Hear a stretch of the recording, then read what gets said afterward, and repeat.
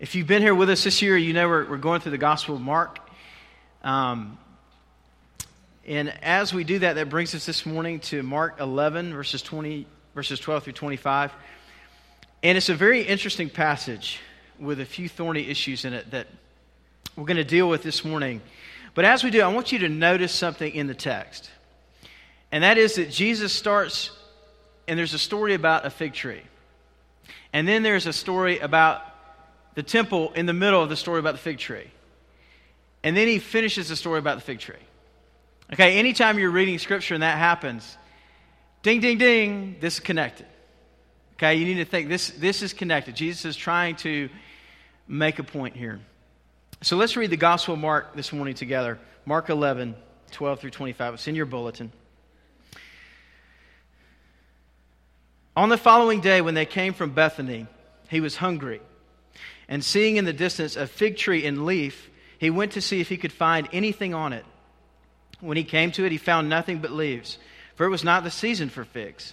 And he said to it, "May no one ever eat fruit from you again." And his disciples heard it. And they came to Jerusalem, and he entered the temple and began to drive out those who sold and those who bought in the temple.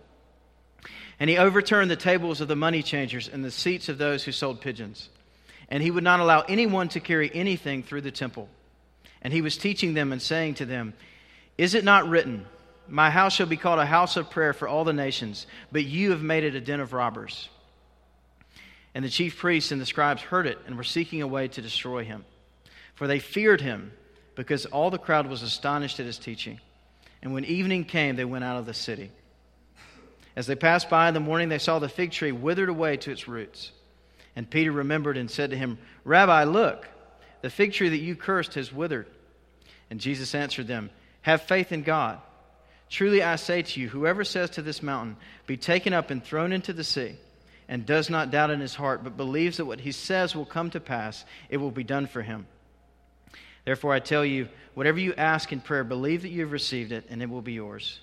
And whenever you stand praying, forgive, if you have anything against anyone, so that your Father also who is in heaven may forgive you your trespasses." This is God's word. Let's pray together.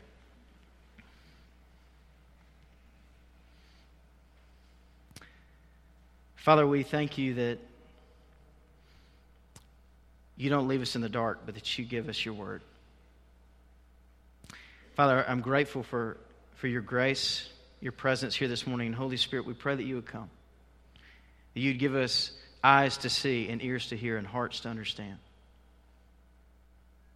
And that you would use your word not simply to walk out of here and have heard a message, but Lord, use your word to transform our lives, and let it begin with my own, we pray. In Christ's name, amen.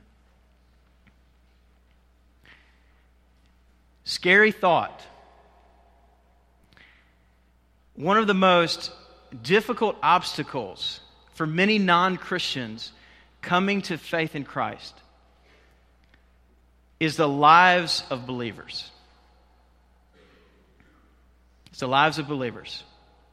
And in the same way, many of you are in this room, I would dare to say probably all of you are here this morning because you've known believers who've pointed you towards Christ, who've encouraged you in your faith, who've challenged you in whatever way, and who have pointed you to Jesus Christ. I recently had lunch with a friend of mine, and he was telling me that in his office that he works with both believers and unbelievers. And he said the most difficult, meanest, nastiest, most difficult people to work with are the Christians. And he said, if that's all I saw of Christianity, I would never want to follow Jesus. That's a pretty strong indictment. And if you're here today and you're an unbeliever and you're visiting, you're trying to consider these things, look, I ask forgiveness on behalf of the church for the ways that we haven't lived up to what Christ has called us to be and to do. That's incredible power, isn't it, in our lives? It's incredible power. It matters what we do and who we are. If you look at the stats, believers get divorced at the same rate as unbelievers. We can be just as materialistic, just as gossipy, just as focused on the things of this world and forgetting about the things of the world to come. That confession we read today was powerful. But the challenge is, as we think through these things, there are many people in the world who call on the name of Jesus, and maybe you believe the right doctrine, and you go to the right events, and you look good on the outside, but you don't know Jesus Christ, and there's no vital, dynamic relationship there where you're filled with the Spirit, and so you're bearing spiritual fruit for the kingdom of God. And people look at you and they say, you know what, I want to follow Christ. I remember the story I heard, if you know a minister by the name of John Piper. He's a pretty famous minister. But one of the most powerful statements I had heard came from his son, who at the time was a non-Christian. And if you know anything about John Piper, he kind of tells it like it is. He's not, I think it would be difficult at some level to be in John Piper's house and to not be a Christian. Okay, not that he's not a gracious man, but that he's so committed to the gospel. I think it'd be challenging. And I remember he went to college and he was talking with a campus minister at the time, and he said, you know what, I don't believe what my father believes, but he's the best man that I've ever known. That son eventually became a believer. That's a powerful statement. And our lives have incredible impact on other people. And that's weighty and it's challenging. And this morning, I want to look at this text. And there are a couple of details that I want to explain so they make sense to us. But I want to drive home one central important point. And that is that just as a healthy tree bears fruit, that others eat from its branches and they're blessed by it, the mark of a Christian is that they bear spiritual fruit. That's it. Is that our lives are to be characterized by a living relationship with Jesus Christ that changes who we are, that transforms what we love and what we care about in the way we treat people, the way we love our enemies and pray for them. That's it. That's the mark of what it means to follow Jesus. Now, as we look at our text this morning, there are some challenging things that are going on here. Okay, Jesus curses this innocent little fig tree as he sees that it doesn't have fruit. But the first thing I want you to see is that, as I said, the mark of the Christian is that they bear spiritual fruit. Now, Jesus is not having an irrational outburst here. Okay? It's presented and it looks like in the text that what's happening is Jesus is hungry, he walks up to this fig tree, he demands the impossible for it, it can't satisfy them, and bam, he's mad about it. So I'm going to curse you, fig tree. And then all of us in this room can be like, yeah, I do that too. That's not what it's about. Okay, Jesus has a bigger point to make than that. One person said it this way: since the fruit of the fig tree begins to appear about the same time as the leaves, or a little later, the appearance of leaves in full bloom should have indicated that fruit in the form of green figs was already growing. Jesus' actions here have symbolic importance, signifying the hypocrisy of all who have the appearance that they are bearing fruit, but in fact are not. The specific reference, though, is to Israel, since in the Old Testament the fig tree often serves as a metaphor for Israel and its standing before God. Jeremiah 8:13 is a good example. When I would gather them, declares the Lord, there are no grapes on the vine, nor figs on the fig tree. Even the leaves are withered, and what I gave them has passed away from them. Okay? So in other words, this is a visual parable. Guys, if Jesus is God, he knows that it's not the season for figs. Okay? He's not confused about that. He knows what's going on here. But he wants to teach his disciples a lesson. He wants them to see that as the fig tree symbolically represents Israel and their relationship before God, that Israel appears to be fruitful. It has leaves, but there's no fruit on the tree. There's no fruit on the tree. Israel was a barren fig tree, and the leaves only covered its nakedness. The magnificence of the temple and its ceremonies hid the fact that Israel had not brought forth the fruit of righteousness demanded by God. The fig tree was meant to be a visual parable to Israel and later to the church, i.e., to us in this room. Just because we look good, because our leaves are large and shiny, does not mean that we are bearing fruit pleasing to God. This is a valuable image for us in our large Western churches. Israel, like the fig tree, showed the outward signs of bearing fruit, but those who approached it spiritually hungry found none. Another writer has said, many readers have been alarmed by this action of Jesus. It seems so severe, but it drives us to one of two conclusions. Either Jesus was callous and cynical in the use of his power, or the question of our spiritual fruitfulness is one of immense seriousness, which we ignore at our peril. Okay, so Tim Keller in his book, The Reason for God, and you should read it if you haven't, it's a great book. One of the things he points to in the ministry of Jesus is he says, look, none of Jesus' miracles were just silly displays of power. Okay, he never turned to the disciples and said, look, guys, I'm going to blow up the tree, and did it. Okay, he was always connected to something greater than that. Okay, he healed the blind, he raised the dead, he forgave sins. There were no displays in his life of power for power's sake. It was always about pointing people to the reality of their heart before God, their condition before God, to see who they really were. The problem with Israel was that they had all the signs of fruitfulness, but there was no fruit there. There was no life there. For us this morning, I think you can connect the dots, right? Do we appear to be fruitful, but we're really not? That's a challenge to us as a church at Redeemer. I was grateful for what Michael said wherever he's at. That our mission drives things like building a lower warehouse. All right? Because we want to reach people for Christ. We want to equip them to reach the city. And therefore, we want to put things in place like new buildings that can make that happen. Woe to us if we change that order around, right? Us as a church and individuals, are we bearing spiritual fruit? How often says, and I think this is a great statement, do we make it easier by our lives for those around us to believe that Jesus is risen from the dead? I think that's what he's getting at here. But I want you to notice a few things, because sometimes we can have a tendency to think that this action by Jesus and his judgment, sometimes we falsely believe that God kind of zaps people. Okay, he just irrationally says, okay, I'm going to judge that person. Okay, but I want to show you from this text that God is a patient, just, merciful God. First, notice that God's judgment falls on the wicked religious leaders. These are the people he's judging, the religious leaders. Look at verse 15 and following. It says, and they came to Jerusalem, and he entered the temple and began to drive out those who sold and those who bought in the temple.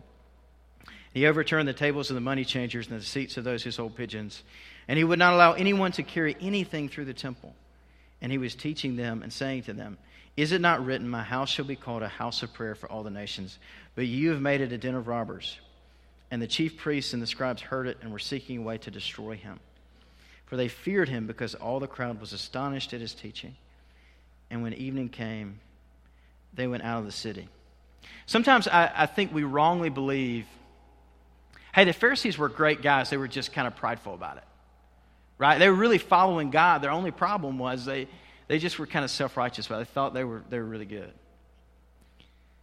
The problem with the Pharisees were they were that, but they were also just unrighteous. Okay, if you look at this text, a little bit of history, in that day, when people would come up to Jerusalem to offer sacrifices to God, they would have to be unblemished. Okay, so if I lived a long way away and I had an unblemished lamb and I'm leading this lamb to the slaughter, literally, I don't want to risk him breaking his leg on the way, or becoming blemished in some way. So what I'm going to do is I'm going to take my money and I'm going to go to Jerusalem, where I'm actually going to offer the sacrifice. And as I do that, I'm going to take my money, and there are people there that I can buy unblemished sacrifices from. Okay, so that's a normal practice, totally fine. They would go and they would buy the sacrifices. They would offer them to God. Okay, also what they'd have to do is they had to pay a temple tax every year. Okay, for every male or every person older than 20 years old. They had to pay a temple tax. But they could only pay it in the temple money. So the money changers in this text were those who would change foreign currency into the temple money. Okay, and they would do that. What was interesting is there were already plenty of places for this to go on. The Mount of Olives was one of them. Plenty of places to get your money changed, plenty of places to buy the sacrifices. What they did, and I read one place where Caiaphas instituted this, is they decided to start doing that in the temple courts, particularly in the place called the Court of the Gentiles, where the Gentiles could come and seek the living God and know the living God and enter into His presence for true worship and life and prayer. So as Jesus comes in, He's angered by this. This is the only place in the whole Bible, in the whole ministry of Jesus, where Jesus is violent. So the temple worship, true worship and prayer really matters to Him. And He comes in and He drives them out and He overturns. Imagine how physical that would be. Okay, you're sitting out here on game day, for an example, all these tables of T-shirts and whatnot. All of a sudden a guy comes over and just bam. But they're in the temple. Be like somebody doing that in church. And He drives them out. Notice also that it was used as a shortcut. The reason Jesus says He wouldn't let anybody carry anything through the temple is just people were cutting through. They had stuff to do. So they're going to cut through the court of the Gentiles to get where they need to be. The issue here is that Israel, that was supposed to be a light to the nations, if they were to be anything, it was to be set apart. The only thing distinctive about them was that they knew the living God and He was their God. And they were to be a light to the nations. Imagine if you were a Gentile who had come to Jerusalem to seek the living God and to worship Him. I think it'd be pretty difficult to pray with the cows mooing and people selling stuff and talking. And see, their priorities, they didn't matter to them. Right? The priority was not on knowing the living God, true worship and prayer. It was on big business in the temple.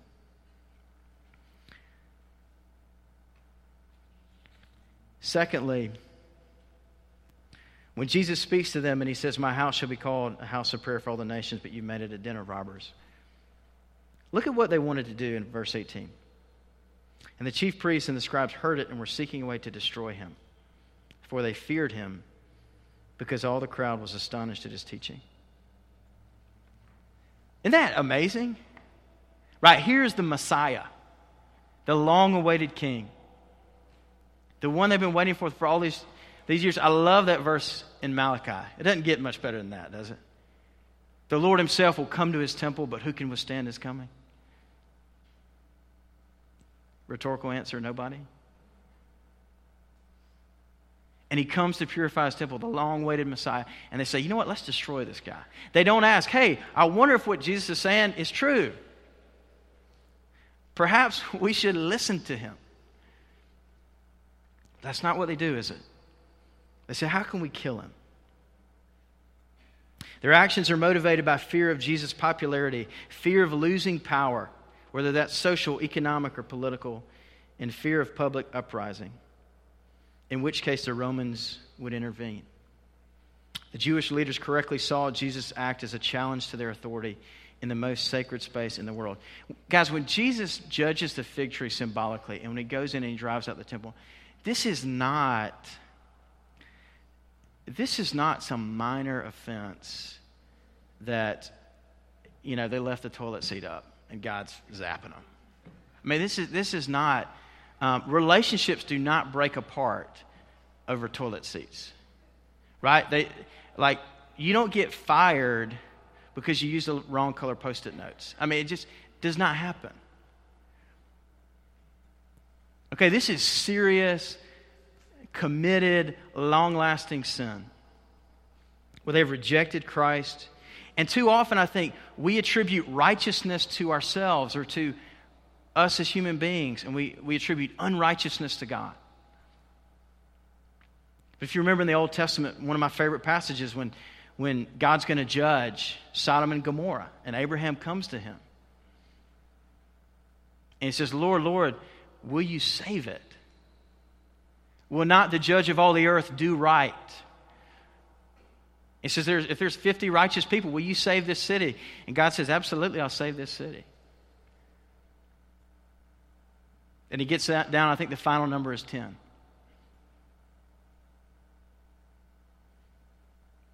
God knows what Abraham doesn't know. He knows that there aren't 10 righteous people in Sodom and Gomorrah. And so as we look at Jesus' judgment on the Jewish people, on the Jews at the time, there is a point where we have to see God's goodness. It's God's goodness that leads him to judgment. Guys, there's a point at which when we don't execute proper justice in life, then we are being unrighteous. Do you understand that? And it's not the angry, I hate you kind of a thing, but the justice that flows out of God's goodness, God's patience, God's kindness to us. When the most important message that people need to hear is set aside to earn a little extra money in the temple, Jesus is rightly angry about it. Okay, so this is wickedness. Okay, next, notice also that God's judgment comes after hundreds of years of warning. Okay, Isaiah, John's doing the prophets in Sunday school. Isaiah in the 700s before Christ, BC. Come now, let us reason together, says the Lord. Though your sins are like scarlet, they shall be white as snow. Though they are red like crimson, they shall become like wool. If you are willing and obedient, you shall eat the good of the land. But if you refuse and rebel, you shall be eaten by the sword, for the mouth of the Lord has spoken. Romans 10. All day long I've held out my hands to a disobedient and contrary people. Matthew 23. O Jerusalem, Jerusalem, the city that kills the prophets and stones those who are sent to it. How often would I have gathered your children together as a hen gathers her brood under her wings, and you were not willing. See, your house is left to you desolate. Guys, this is God calling his people. Come, let us reason together. Right? Come to me. Jesus says, the smoldering wick I'll never put out. If you're here this morning and you're broken over your sin, come to Jesus. He's the only one who will truly love you and forgive you. Right? But I want you to see in this text that God's judgment is not irrational. It's not harsh. It comes at the end of repeated rebellion. God, we're going to do whatever we want to do. We don't want you with us. We want to be all about ourselves. Just a few weeks ago, we had the bombing in Boston. And I think that's a good example of justice. Right? When that happened, the police are hunting these guys down because they've committed a crime that they need to be brought to justice over. And that's because they're good. And that's because they care about the truth. Do you understand that connection? I hope you follow me. That's the connection I'm trying to make to you. Is that it's because God is good and he is just and he cares about the nations and your friends hearing about Jesus that he doesn't allow hypocrisy to go on. That he brings judgment on Jerusalem. And that's seen, and we see that in the fig tree. So let's hear that warning this morning. Will you hear that warning this morning? That it's very dangerous to appear very spiritual. Right, I have a lot of books in that second office over there, but You can have a lot of books and not be committed to the gospel, specifically to Jesus.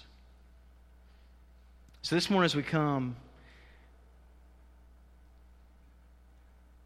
draw near to Christ. Right? Just like the fig tree appeared fruitful, but it was not. What about us? What matters most to you today? What are your priorities? What do you care about? Does the truth matter to you? What's most important in your life? Are you a poser, fake, cheap imitation? I have to ask myself those questions too, right? One of the advantages of standing up here and doing what I'm doing is I have to say, boy, there are a lot of ways that I'm those things too. Let's not just feel bad about it. Let's repent and believe the gospel. But I do want to say this morning to those of you who, this is not about the strugglers out there. Maybe you're dealing with doubt, or you're dealing with fear, or you're struggling with sin, or whatever it is. This is not about you. Okay? In fact, the fact that you're struggling is a great indication that you're alive and that you know God. Just like dead people, they don't care about health insurance, right? They're not worried about, what should I go with? Should I go with the high deductible plan? Or they don't care. They're dead, right? And as a believer, but on the flip side, if you're never wrestling with anything, if your sin never bothers you, if you never wonder about, man, is this really true? Should I give my life to Christ? What am I doing with my time and my money and my stuff? You need to think hard about these things. Think hard about these things. But for those of you who are struggling, and for those of you who are not, come to Christ and live. This is not about not struggling. To be a Christian is to struggle. And I think it's important that we know that.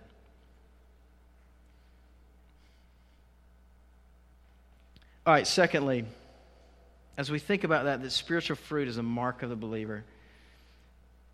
Secondly, spiritual fruitfulness is the byproduct of a dynamic relationship with Jesus Christ that's marked by believing prayer. Okay, fruit is not, it comes out of a real relationship with Christ. Okay, like Jesus said, this is not, hey, God's done his part saving you. Now you better get going. Okay, he's going to throw you out. Jesus says, apart from me, you can do nothing, not one thing. Okay, you can't make yourself love Jesus more. You can't make yourself more righteous. You can't grow. That depends on Christ. But what happens is if you're in this room and you've been converted, whether it's here or somewhere else, and you understand that Jesus has performed on your behalf. He's done everything it takes to save you. And because of that, he has given you life. And you understand the grace of God. You understand his love for you. That's got to begin to change your life. It changes who you are. It changes your priorities. There's nothing else you can do. You will love Christ and want to follow him. And there is sin and struggle and all that in the midst of it. But you want to follow Jesus. You want to know him. You want other people to know him. You want to serve in his kingdom. That flows out of a real relationship with him. And apart from him, you can do nothing. But with him, you can do all things. And if you believe that he's done that he's bled for you, why would you not want to trust him? Why would you not want to follow him? Why would you not want to say, Lord, change me? Okay, I want to talk about this believing prayer for just a moment, and then I'll be done. But that spiritual fruitfulness comes out of that relationship with Christ. And one thing that looks like is believing prayer. Look at verses 20 and following. As they passed by in the morning, they saw the fig tree withered away to its roots. And Peter remembered and said to him, Rabbi, look, the fig tree that you cursed is withered. And Jesus answered them, have faith in God. Truly I say to you, whoever says to this mountain, be taken up and thrown into the sea, and does not doubt in his heart, but believes that what he says will come to pass, it will be done for him. Therefore, I tell you, whatever you ask in prayer, believe you have received it, and it will be yours. And whenever you stand praying, forgive if you have anything against anyone, so that your Father also who is in heaven may forgive you your trespasses. Okay, if you've ever seen the movie Napoleon Dynamite, if you haven't seen it, you need to watch it. There's Napoleon, he has his friend Pedro, and Pedro wants to run for class president. And so Napoleon's advice to him is, when you go in your speech, just say, if you vote for me, all your wildest dreams will come true. Okay? Jesus is not giving the Napoleon Dynamite speech here. Okay? That's not what he's doing. Okay? He's not saying, you know what? Because sometimes in the Christian church, and it's important that you hear me on this, it is said and proclaimed and taught that if you just believe hard enough, you will be healed. If you believe hard enough, you'll get that job that you really want. Okay, so it all depends on you. And somehow I'm working as hard as I can not to doubt. Don't doubt, don't doubt, don't doubt. And if I can do that, the power of positive thinking, Jesus will accomplish what I want him to accomplish. Do you see how that's manipulating God? Manipulating him for the stuff I can get from him. He's my genie, rub the lamp, believe hard enough. He gives me what I want. When I was in college in Athens, and some of you here may know this person, but I remember there was a dad. I was a youth minister, and there was a dad who was sick with cancer. And guys, I believed God was going to heal him. I did. I didn't have any doubts about it. I believed it. We went over to his house. We laid hands on him. We prayed for him. And I believed that God was going to heal him. He didn't heal him. I wasn't doubting it. But God didn't heal him, and he died. And as I look back and I see that in my life, and I see that in many other godly people, we know that God has a big plan, has a big purpose that he's accomplishing in this world, that he's bringing new life and redemption to all of creation. And he's done it in your heart, probably. And he's done it in the world. And rather than saying, God, hey, can you get on my program and give me all the things I want? God says, guess what? I'll let you enter into eternal life. And guess what? You get to see all my wildest dreams come true. And you get to enter into that big story of what it is to know and follow Christ. When Jesus talks about, if you tell this mountain, be thrown into the sea and don't doubt in your heart, it'll be done for you. In Jewish literature, a mountain moving is a symbol, it's a metaphor for God doing the impossible, or seemingly impossible.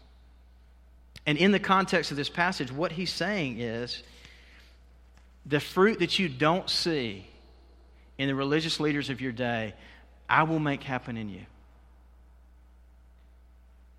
If you look to me. Okay, so hear me say, it's not about me not having any doubts in my heart when I pray. Okay? But there is a big difference between believing prayer and unbelieving prayer. Believing prayer says, Lord, and this is a great place where we see Scripture qualify other Scripture. Okay? God calls us to ask with the right motives. He calls us to ask according to his will.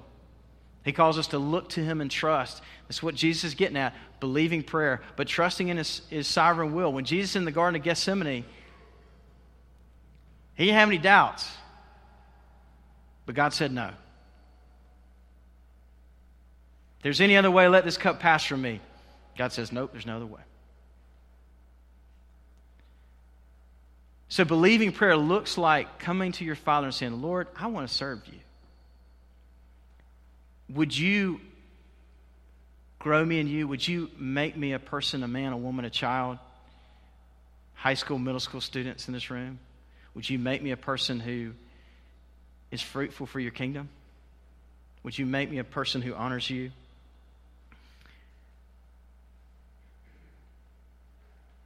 I think there's a big difference in that.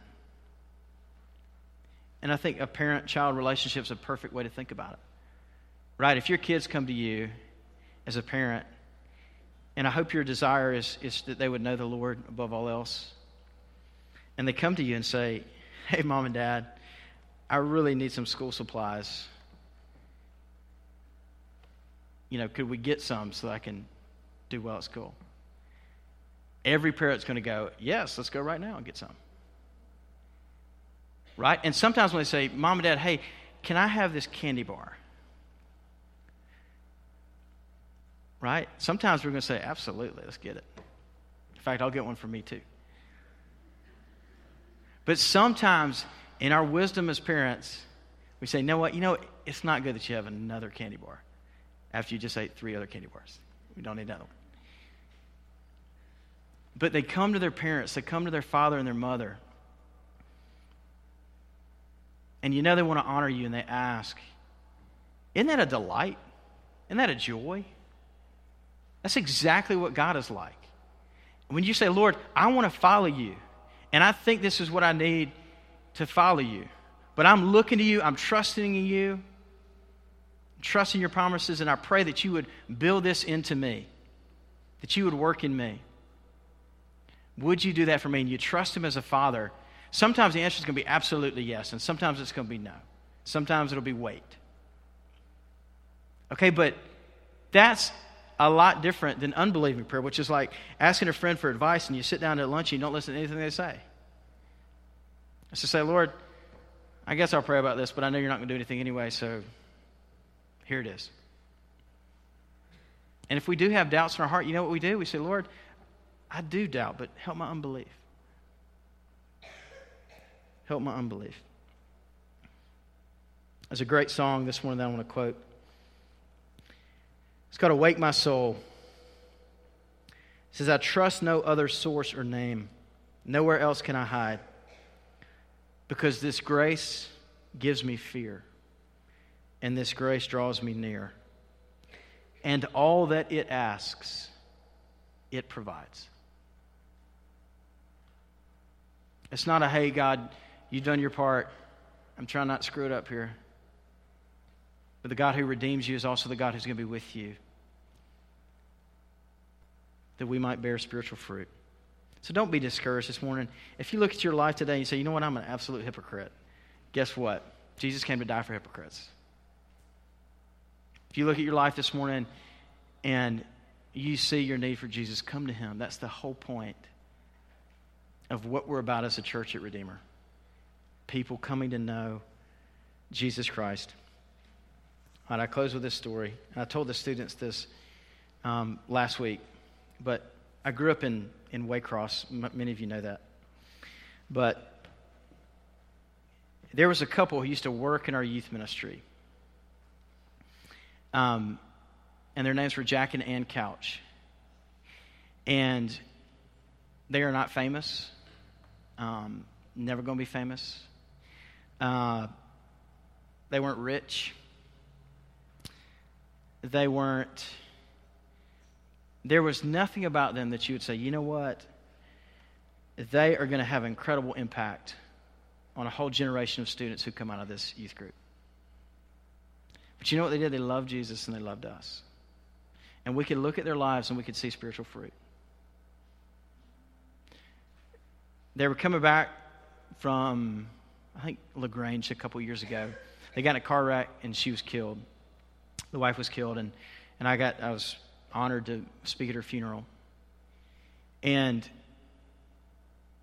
as I think about their lives, guys, it is not the conference speaker who has the most impact in this world. It's just not. It's the mom in here who loves your kids.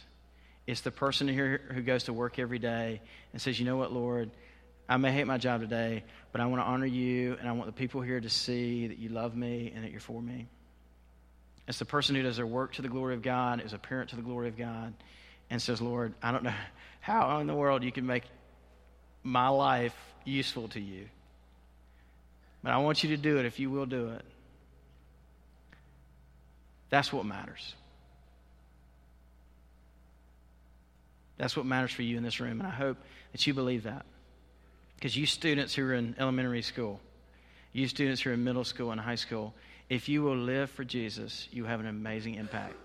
I teach at a high school, and I can talk up and down the street all day long about Jesus, but if they see one of their peers follow Christ, that will make the impact. You business people, teachers, whatever you do in this room, pray that God will use you to bear spiritual fruit and see the amazing things He can do through you. Because as I said, one of the greatest encouragements, perhaps the most, is when they look at believers and they say, man, you're different, and I want to be like you. Think about that. Let's pray. Father in heaven, we thank you for your grace this morning. We thank you that you love us. Lord, I pray that we would not leave discouraged this morning, but encouraged. That we would long to bear fruit because we know your love for us, and we want to love you and follow you. Lord, thanks for each person in this room. You know how much we all need you, and pray that you would make our lives something that glorifies you. Thank you, Lord, for your grace. In Christ's name, amen.